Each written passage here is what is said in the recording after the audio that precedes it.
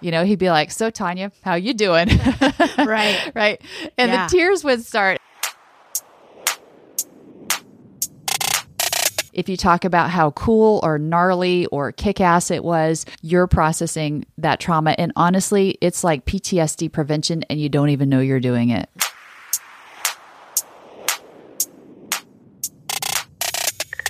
Welcome to Medic Mindset. I'm Ginger Locke. The idea of the show is for me to sit down with medics one at a time, face to face, and immerse myself in their accounts of what it's like to do the job.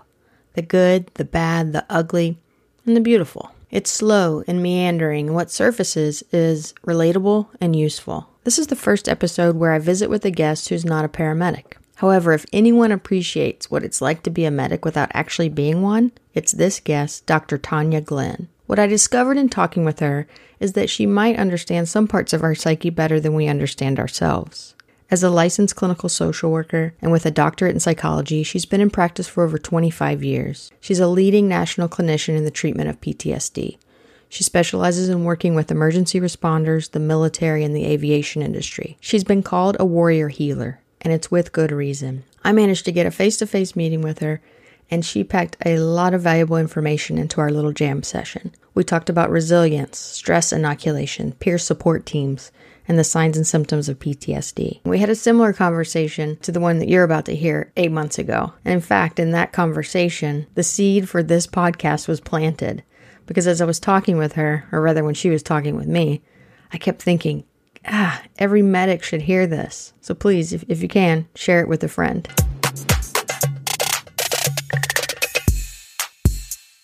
I want to welcome you to the show. It's great to be here. I want to tell you the first time I ever heard your name, because I don't think I've ever told you. The story is, I have a gentleman that comes and talks to our graduating students that are about to go out into the field as paramedics. And he is something like a 30-year paramedic and flight nurse. The topic of the talk that he gives, I named it the top 10 things you would tell a new paramedic. One of his pieces of advice is have a Tania Glenn in your life. So I was sitting in on this discussion. I'm like, well, I don't have a Tania Glenn in my life. Like, what's a Tania Glenn? And I did some digging and talking to him, and he told me all about the work that you do. So thank you for all the work that you do. What a huge compliment. Thank you. Thanks for sharing that. So I reached out to some of my paramedic buddies to ask them, what do you guys need to know? If you could get Tania Glenn in a room, what kind of stuff can we share with everyone? And probably the most common question we got was, what's normal and what's not normal in the days following a tough call? What types of symptoms are expected, just normal, like adjustment to a tough job? And then what types of symptoms are pathological? Okay, so there's sort of two parts to that answer that I want to give you. The first is, it is, of course, very, very normal to see changes in yourself over time in terms of, you become cynical, a little jaded, a little hardened, and that's par for the course. A lot of times in a successful career of a paramedic, you're going to see folks who become just progressively desensitized to certain types of scenes, trauma, whatever that is. And that's good because that keeps you doing what you do. When there's a significant call like a trauma, and when we talk about trauma, we have to remember that it's different for everybody. So what impacts one person may not another, and everybody's interpretation of that event is what determines if it's something we're going to worry about. So with trauma, a bad call, one that sticks with you, here's what I tell all of my customers. And I do this because I'm very, very conservative when it comes to people's treatment. And we want to hit the bullseye every single time. We don't ever want to just let people suffer. So you have that bad call and you go home and you think about it, and you can't get that smell out of your nose and you can't get those images out of your mind. And you replay it like a movie, pretty hardcore for, 2 to 3 days. What I always tell people is that 7 days out, I want that call fading to long-term memory. In other words, you focus on your kids when you're with your kids, not on the call. And you're thinking about other things, not the call all day long like you were on day 1 and 2. So 7 days out, it's fading. The nightmares are slowing down if they haven't stopped already. And then 14 days out, I want that call in your long-term memory. You may never forget it, right? But you experience it almost like it's fading. You don't think about it unless somebody asks you a question or there's something on the news or, that kind of thing. But banked in your long-term memory and the experience that a lot of first responders say it's fading is where we want it at 14 days. Because if you hit day 30 and you're still re-experiencing it like you were on day 1, 2, and 3, then we're looking at some real potential problems. So I like to nip it in the bud. And I like it at 2 weeks. That way we don't even approach PTSD and some of those things. Now, it's normal. Everybody retires with their top 10, 15, 20 calls that they'll never, ever, ever forget. And as long as they can think about it, but not have like flashbacks and nightmares all the time about it, then you're good to go. Yeah, good. Thank you. We use the word PTSD a lot. Are there other anxiety disorders? Yes. So there are anxiety disorders. And actually the new DSM actually pushed PTSD out of the category of anxiety disorders. You see people having what we call panic attacks and those types of chronic anxiety disorders. That's not really typically what we see for folks. It is normal to have, a little bit of anxiety going on shift. You don't sleep well on the station because you're sleeping with, one eye and one ear open. And so there's no normal stress reactions that paramedics have. Sometimes there is anxiety about certain types of calls or certain types of events and what will happen. And we can deal with those. Hopefully that's the kind of situation where we're not actually dealing with post-traumatic stress disorder. The other thing about the anxiety is a lot of times what happens is paramedics think that they're having anxiety when in fact, when they continue to relive a call, they're actually having a fight or flight response. And that fight or flight response actually feels like anxiety, like a panic attack. Sure. And so when we're able to glean out what's really going on, then we're able to really hone in on what we need to fix. Mm-hmm. But yeah, so there's a whole gamut. And I don't want to go too in depth because I don't want paramedics diagnosing themselves. Yeah. Please don't do that. There is that danger. Yeah. But I think it's important to understand that everybody has, you have your baseline level of functioning and you know how you are day in and day out. And you look at your partner and you know your partner's baseline level of functioning. You know how he or she rolls kind of day in and day out. And what we're looking for is when people aren't the same, when they're not back to normal, when their attitude is different, their coping mechanisms aren't working or they're unhealthy, and people just aren't bouncing back. And you see that in each other, you see it in yourself. And when you feel like you've been pushed to the ground and you can't bounce back from this one event or series of events, that's when I want folks to get help.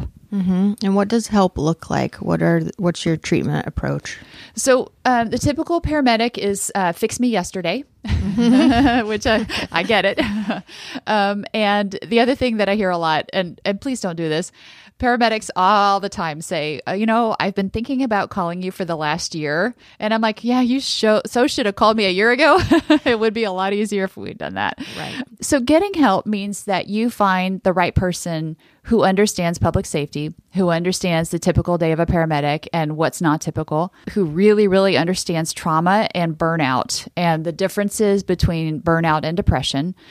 Coming to therapy is generally, it's not a forever and ever thing. It's kind of like physical therapy. You start the process to finish it. You're going to set some goals. You're going to get objectives to reach those goals. Both you and your therapist think is, I call it the plan of attack. And then you're gonna go out and do some homework. And it's kind of like physical therapy, when they send you home with the stretchy rubber bands that smell bad and they're like, do these stretches 16 times a day. Yep. Yeah. And they can always tell when you don't do your homework. Yeah. So same thing when you go to therapy.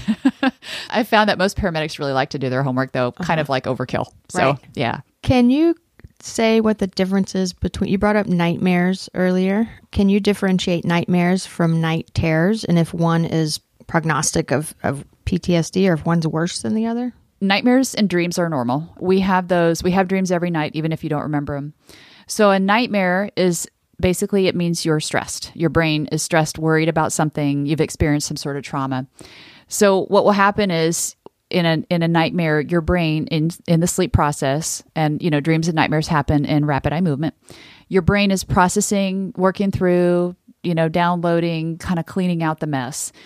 And so what I tell folks is after a bad call, you're going to have some nightmares. Those are normal. What we're looking for is kind of like that 1 week mark, 2 week mark, where we want them diminishing at 7 days out and really just done at 14 days out. A night terror is significant. So a night terror is generally, I call it a misfire. Your very stressed brain misfires. And it generates a nightmare in stage 3 and 4, which is deep sleep, right? So in stage 3, 4 is when you are out. You don't dream or have nightmares in stage 3, 4, but your brain misfires, right?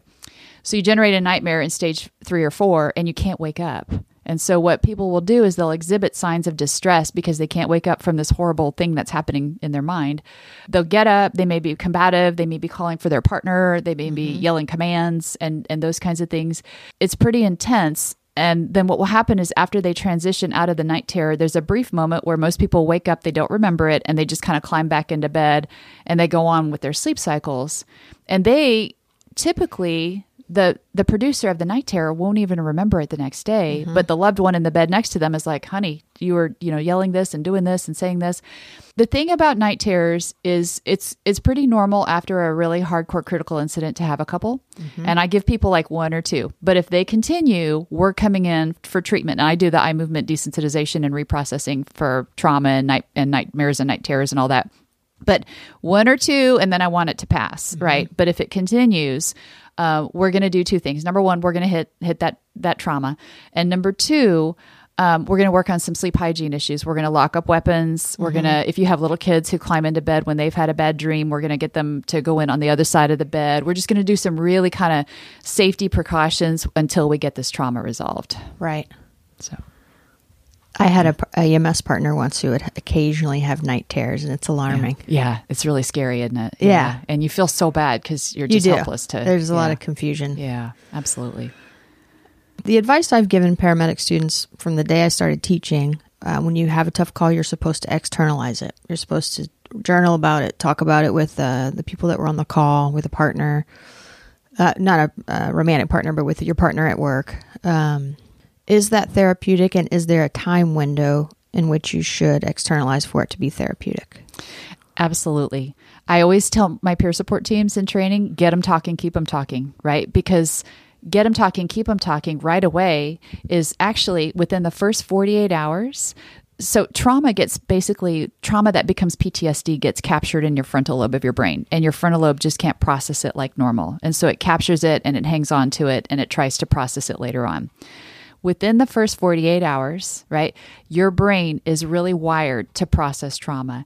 And how we do it is we talk about it, we write about it, we laugh about it, we joke about it, whatever it is, however it comes out, right? If you talk about how cool or gnarly or kick-ass it was with your partner, with peer support, whoever, you're processing that trauma. And honestly, it's like PTSD prevention and you don't even know you're doing it, right? So that one of the biggest components is I train peer support teams to get in there. Basically get them talking, keep them talking. If they're laughing, let them roll, right? Just let that process happen because it's beautiful. It is absolutely amazing. And has an expiration date. So I like get them talking, keep them talking within the first 48 hours. That, that's when your brain is really wired to process that trauma. By about 5 or 6 days out, you've kind of passed that window of opportunity. The worst thing though is that people suck it up and walk it off, because that has never worked. And so walk it off, get over it is basically saying that you're not allowed to talk about it, we don't talk about it. And then what you do is you internalize it. And then basically things progress down that path that you don't want them to. I think a lot of medics would chew on it. They're rehashing it in their own brain, but it may not have a social component. They're not sharing it with another person. Is it important for another person to be there? What I mean is in the first 48 hours, if they have tons of alone time, they're introverted. They're taking walks, they're thinking about the call, but they're not actually truly externalizing anything. Do you think it's as therapeutic? I think it can be. Introverts, they process their thoughts, their those images in their own way. And so if it's that you don't want to verbalize it, but you walk, you work out, you go for a run, and you just let your mind go and you work through that call. Absolutely. Absolutely. What I don't want is for people to drink it off. Right. So if you are the kind that you kind of hold things close to your chest, and that's just how you are, then certainly working out, going for a walk, just processing through, thinking about it, just having some time to allow your brain to start to work through it, and knowing that if you're getting stuck, then it's a good idea to reach out for help. But absolutely, everybody's different, but don't go drink it off. Right. Don't sweep it under the rug. Exactly. dedicate some time to it. Exactly. One question I got, the question was for you, was how does a medic know that they don't have a problem lurking? Meaning they're a medic, they go run calls all day, every day, and they feel perfectly fine. And for the last 5 years, they've been in EMS, and they don't notice any distress. But they're worried they're shoving all this stuff into some black box, and it's going to suddenly crack open or something. Mm-hmm. Do you think it's possible that they're not experiencing any distress and there is no pathology there? And the opposite, is there a little box that might crack? So I always say, if it's not broken, don't fix it, right? And so if you're okay, and every incident that I've been to, large, small, whatever, I've said, if you're good, you're good. Let me know if that changes. Right. What we see, especially these days, because, the days of, EMS conferences being sex, drugs, and rock and roll, we're kind of growing out of that a little bit. And we're looking at, let's look at fitness and mental fitness and resilience and working out better. Yeah. And so I think as more paramedics are living a healthier lifestyle, it's actually translating to a more resilient individual, both mentally and physically. And when you are rolling through and you're good and you feel good, that is awesome, right? Yeah. Your brain is going to give you a little bit of a little early distant warning if you're not, and then you pay attention to that, right? But it's not like people just cruise through a 20-year career in EMS and then just one day just lose it, right? So you're going to notice some things, some changes, or your spouse is going to say, hey, honey, what is this? That kind of thing. That's typically what we see is very often people roll through their careers and they're like, am I sick because I'm okay? And it's like, no. Keep going. There's some guilt that goes with that. Yeah. I can't identify any symptoms that I had. There's so much attention to it. You're kind of like, am I all right? Yeah. It's almost the opposite problem. Yeah, absolutely. And speaking of spouses and friends and family of medics, what are those early indicators that they're in some distress? Well, the biggest thing, and I hear this from loved ones of paramedics all the time, is you have that look when you walk in the door. That means that something's different. Usually you come home and you look a certain way, you walk in the door and you have what they call the look. And that's that whether it's 1,000-yard stare or distress, or you can feel that energy when they walk in the door that maybe they've had a rough shift or a bad call. Typically, the more intuitive loved ones, especially couples, they'll typically learn how to kind of give that paramedic space or sit them down and talk about it right away, depending on whatever that person needs, whatever their style is. So you see a lot of, I know that look. I'm gonna give him or her 30 minutes by himself or herself, or we're gonna hash this out right now. Right. Then what you'll notice after that is just, again, that baseline level that people kind of function at, and you're going to notice some changes there. Like their sleep patterns are off, their eating patterns are different. They're really preoccupied with that call. There's a sense of maybe anxiety about going back to work. Mm-hmm. You're going to start to see and feel those things. You may hear some nightmares going on, but it will definitely, I always tell loved ones, trust your instinct, right? Our instincts are beautiful and they tell us everything we need to know. If your instincts are like, hey, you're not okay with this call, let's get this addressed, then they'll be able to identify some really specific things in terms of changes in the baseline. Okay. Yeah. We teach that to paramedics too, about family members calling for their kids. If the mom says something's not right, something's not right. Exactly. What is your personal connection to PTSD? How did this become your life and your career passion?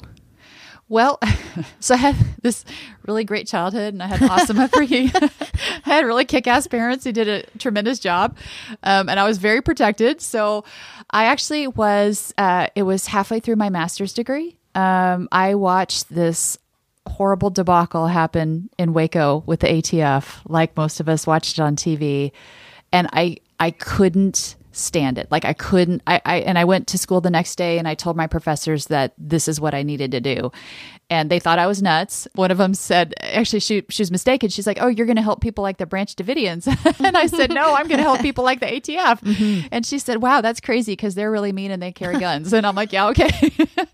So that was my calling. And at that point, I knew that this is the kind of work I want to do. Mm-hmm. I created my second year internship at Brackenridge Hospital emergency room. Back then they hadn't had any intern in years. And I went to work and I gravitated towards public safety and trauma. And it's just my calling. I was told in grad school that I'm a little too type A to be a counselor. So I just found my patient population that works. Yep. That's a good match. Yeah. Here I am. Very cool.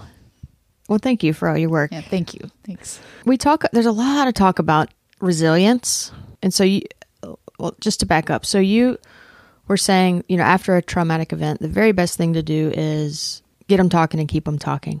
The step prior to that, I think, is, I guess the only word is stress inoculation or resilience. How does a medic build resilience? So when I teach resilience, which I love to teach, right? And resilience has kind of taken over the whole stress management, term, which to me, stress management has always sounded kind of pansy. Mm-hmm. But resilience is about strength. It's about, and I love that. So when I teach resilience, I call them my fun sucker slides, and I'm like, here they are. And we talk about nutrition, hydration, sleep, all the things that make you who you are. We talk about morality. We talk about faith. We talk about lifestyle choices and being healthy and not defying your need for downtime and that ability to unplug and disconnect and turn off your iPhones and all that stuff. So it starts with a happy, healthy person in a healthy lifestyle. Then as people become trained and they go through EMT basic and, intermediate and they get onto paramedic, is to have the best instructors are the ones who can navigate their students through what they're ready for at the time. Now that's easier said than done, because sometimes there are calls when you're a student and it's like, wow, and I end up coming out to your call because it was so bad, right? Mm-hmm. But we try to gradually and incrementally expose people to what they're ready for. And exposing them to that stress inoculation and the ability to take folks and provide sort of that graduated level of training and exposure is one of the best things you can do. Someone asked this question. I thought it's interesting for me because I, as a paramedic professor, I have students come into the program from day one with a diagnosis of PTSD. These are often like military veterans that want to parlay their skills from the military into something really, really useful, like being a paramedic. And we want them there and we want to encourage them to be there. What do you have to say to someone who starts with PTSD to enter a field that you already know you're going to be encountering stressful environments? I would say that the best thing you can do, the best investment that you can make in yourself for your next career in EMS is to get your PTSD conquered while you're in school, before you start school, whenever you have time to do it, get it conquered, really, truly. So people with PTSD, and I've worked with combat medics and Navy corpsmen who came back from tour number 1 with PTSD. And we treat it, we conquer it, we get it resolved, and they go back for tour number 2. And tour number 2 is twice as bad as tour number 1.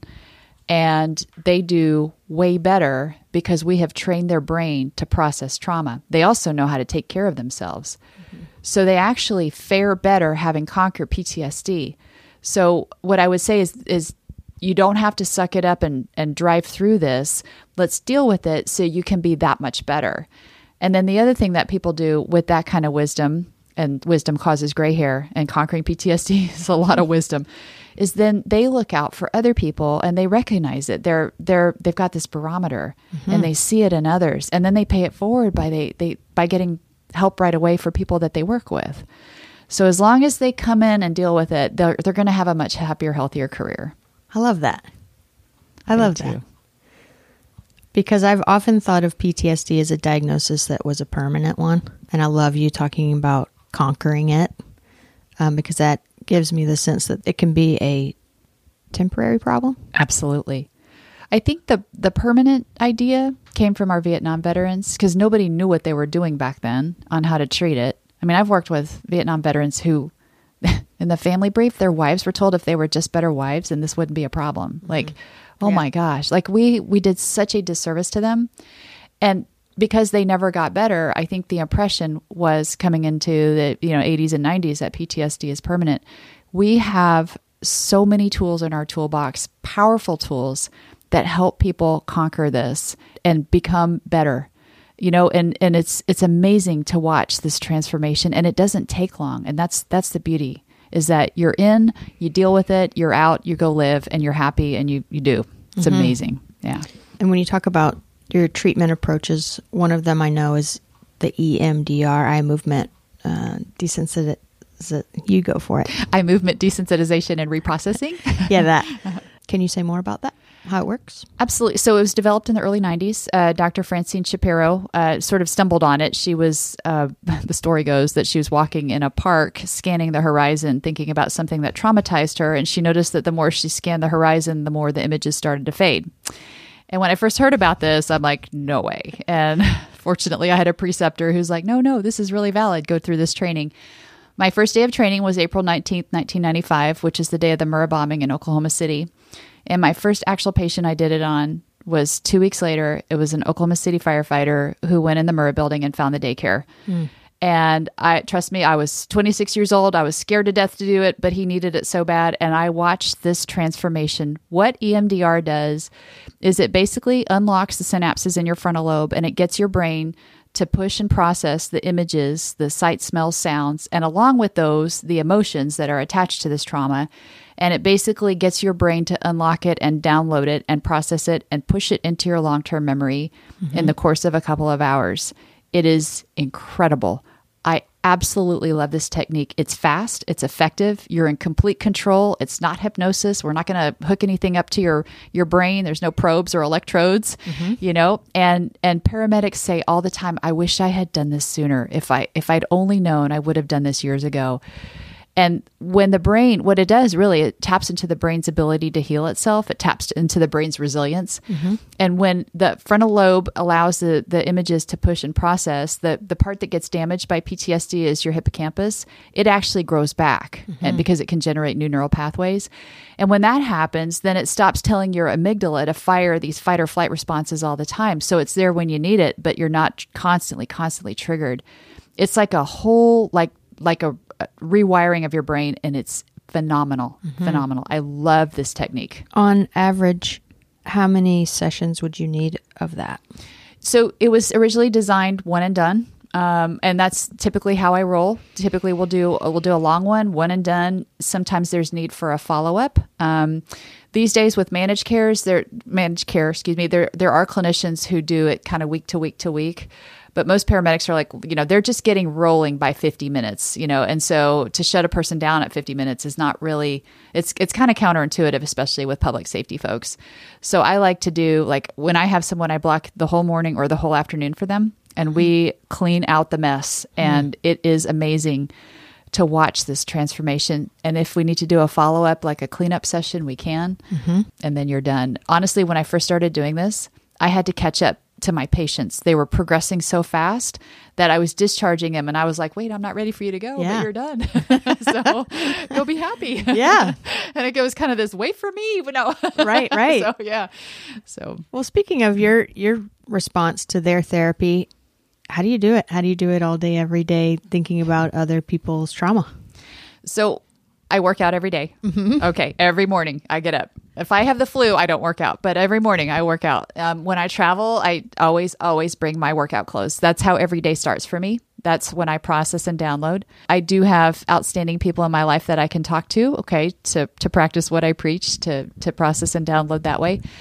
But the other thing is this. So I had really great training, and I had a really great experience at Brackenridge that prepped me to see and deal with a lot of stuff. My training was incremental. Was, each step along the way, I got increasingly exposed to stuff.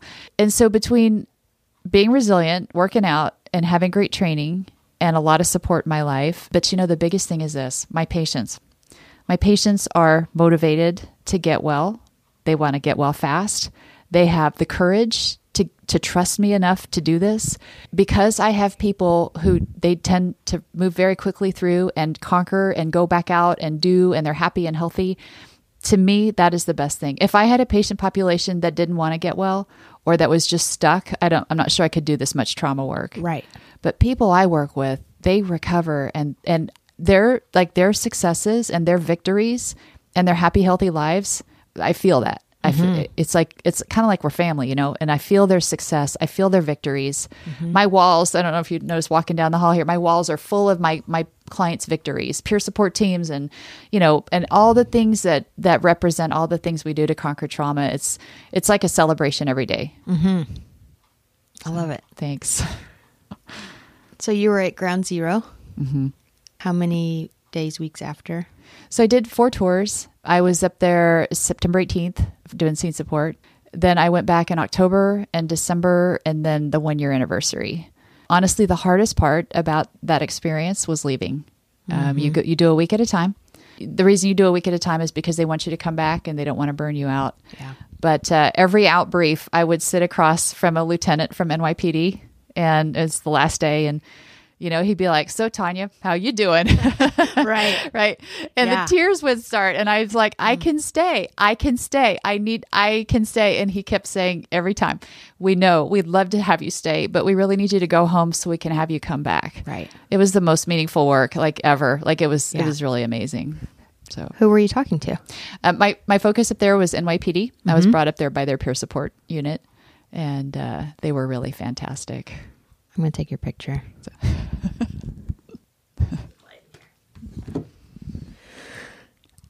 CISM has, there are a few people that have said that there's no scientific evidence that it's helpful. Do you think it's helpful?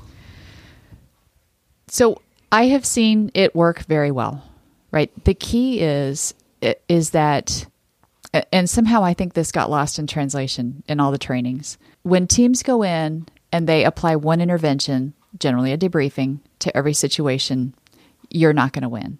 So what they've left out is the need to triage, right? And the way I triage my peer support teams is like a target with a bullseye in the middle, right?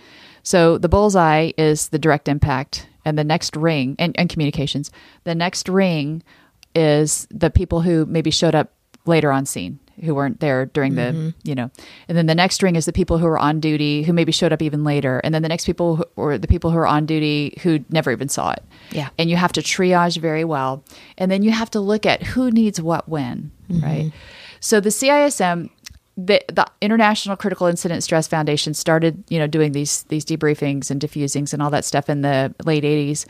And they kind of got caught with their pants down because it was like, "Hey, was that good?" And paramedics and like, "Yeah, it was good. It was good. That was good." So I got to sit down and talk it out, right? Yeah. Then a lot of clinicians started to say, "Well, show me the research," right? So there was none. The biggest mistake that the teams make is they don't triage, and they don't really just take their time and look at who needs what when. Right. So it's a lot of moving parts after an incident, and I always encourage teams, just slow down, take your time. Don't get in a rush, right? Look at who needs what when. Sometimes for the first couple of days, they just need like some water and some Gatorade and a ride home. Right. Yeah. CISM emphasizes people coming together and talking about it in a big group, right? Yes. Is that just in the interest of time, so we don't have to have individual one-on-one conversations, or was the idea that it's therapeutic? The idea was that it's therapeutic, but you really run a risk of vicariously traumatizing someone else because they didn't see and hear all that, and that's happened, right? Interesting. So there was a debriefing in Dallas once, and the paramedic started, and he was talking about, pediatric CPR and blood up to his elbows. And the next person who talked, this is a mandatory debriefing, police, fire, EMS, communications, they're all there. The next person to talk was a Dallas police officer who was 2 blocks away directing traffic away from the scene, who never saw anything. Right. And he was really unhappy that he had to listen to, again, it's an example of why pull everyone together in a big group. People don't talk well in big groups, and when I train teams, I'm like, the more you kind of have that gift of gab, like you're kind of just shooting the breeze, right, the better, right? Instead of these awkward questions, sitting in a circle. I never put chairs in a circle, ever. And I learned that in Oklahoma City. Right. So, okay. Yeah.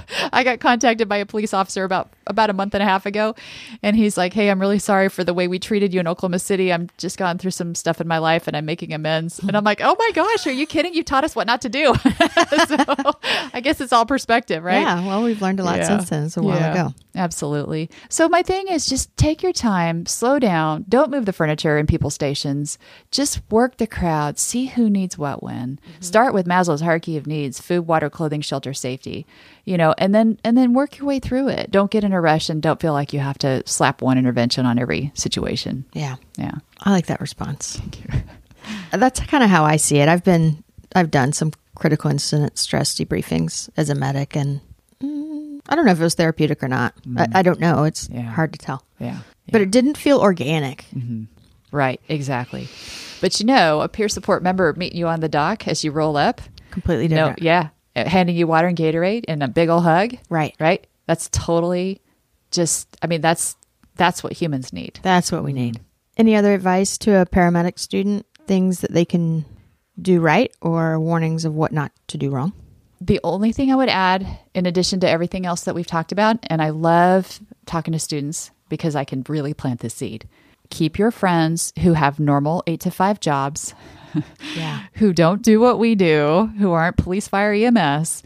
Keep those friends. And I tell them, you will get out into the world. They work 8 to 5. You work funky shifts. You will have a wicked sense of humor and a really weird vocabulary, but hang out with them to remind you that the rest of the world is not what you see every day. Right. Yeah. I think in a rough shift, I noticed this from Brackenridge, right? I used to clock out at 7 a.m. and walk out into Austin, Texas, fully expecting to see people running around stabbing and shooting each other because that's all we had all night, right? Right. And it's like, oh, wait a minute. The perspective is mine that's wrong. Right. It's like, life is, the birds are chirping and, it's Sunday morning. Keeping that balance is huge. Keep your friends, keep your life, keep your hobbies, right? Keep your exercise regimen, all the things that make you balanced and healthy now, your faith, your family, your friends, keep those things, right? Yes, hang out with your EMS buddies once in a while too, right? Because you need that, you need to tell your war stories and have fun, right? Yep. But keep the life you have now, because at the end of the day, when you hang up this hat and you're done with your EMS career, you need to have a life outside the job. Yeah. Good advice. Very Huge. good advice. Thank you again for your time. Absolutely. I appreciate it so much. Thank you for doing this. Well, it's stuff that we all, things like CISM, and we're all talking about it. So it's really nice to talk to an expert that has an informed opinion about it. I appreciate it. Thank you. Tania, Glenn, how do people get in touch with you? My website is www.taniaglenn.com. All my contact information's on there. At the bottom, I think at the top of my bio, there's email Tania. You can email me, and then my number is on there as well. Awesome. Perfect. Thank you. Thanks a lot.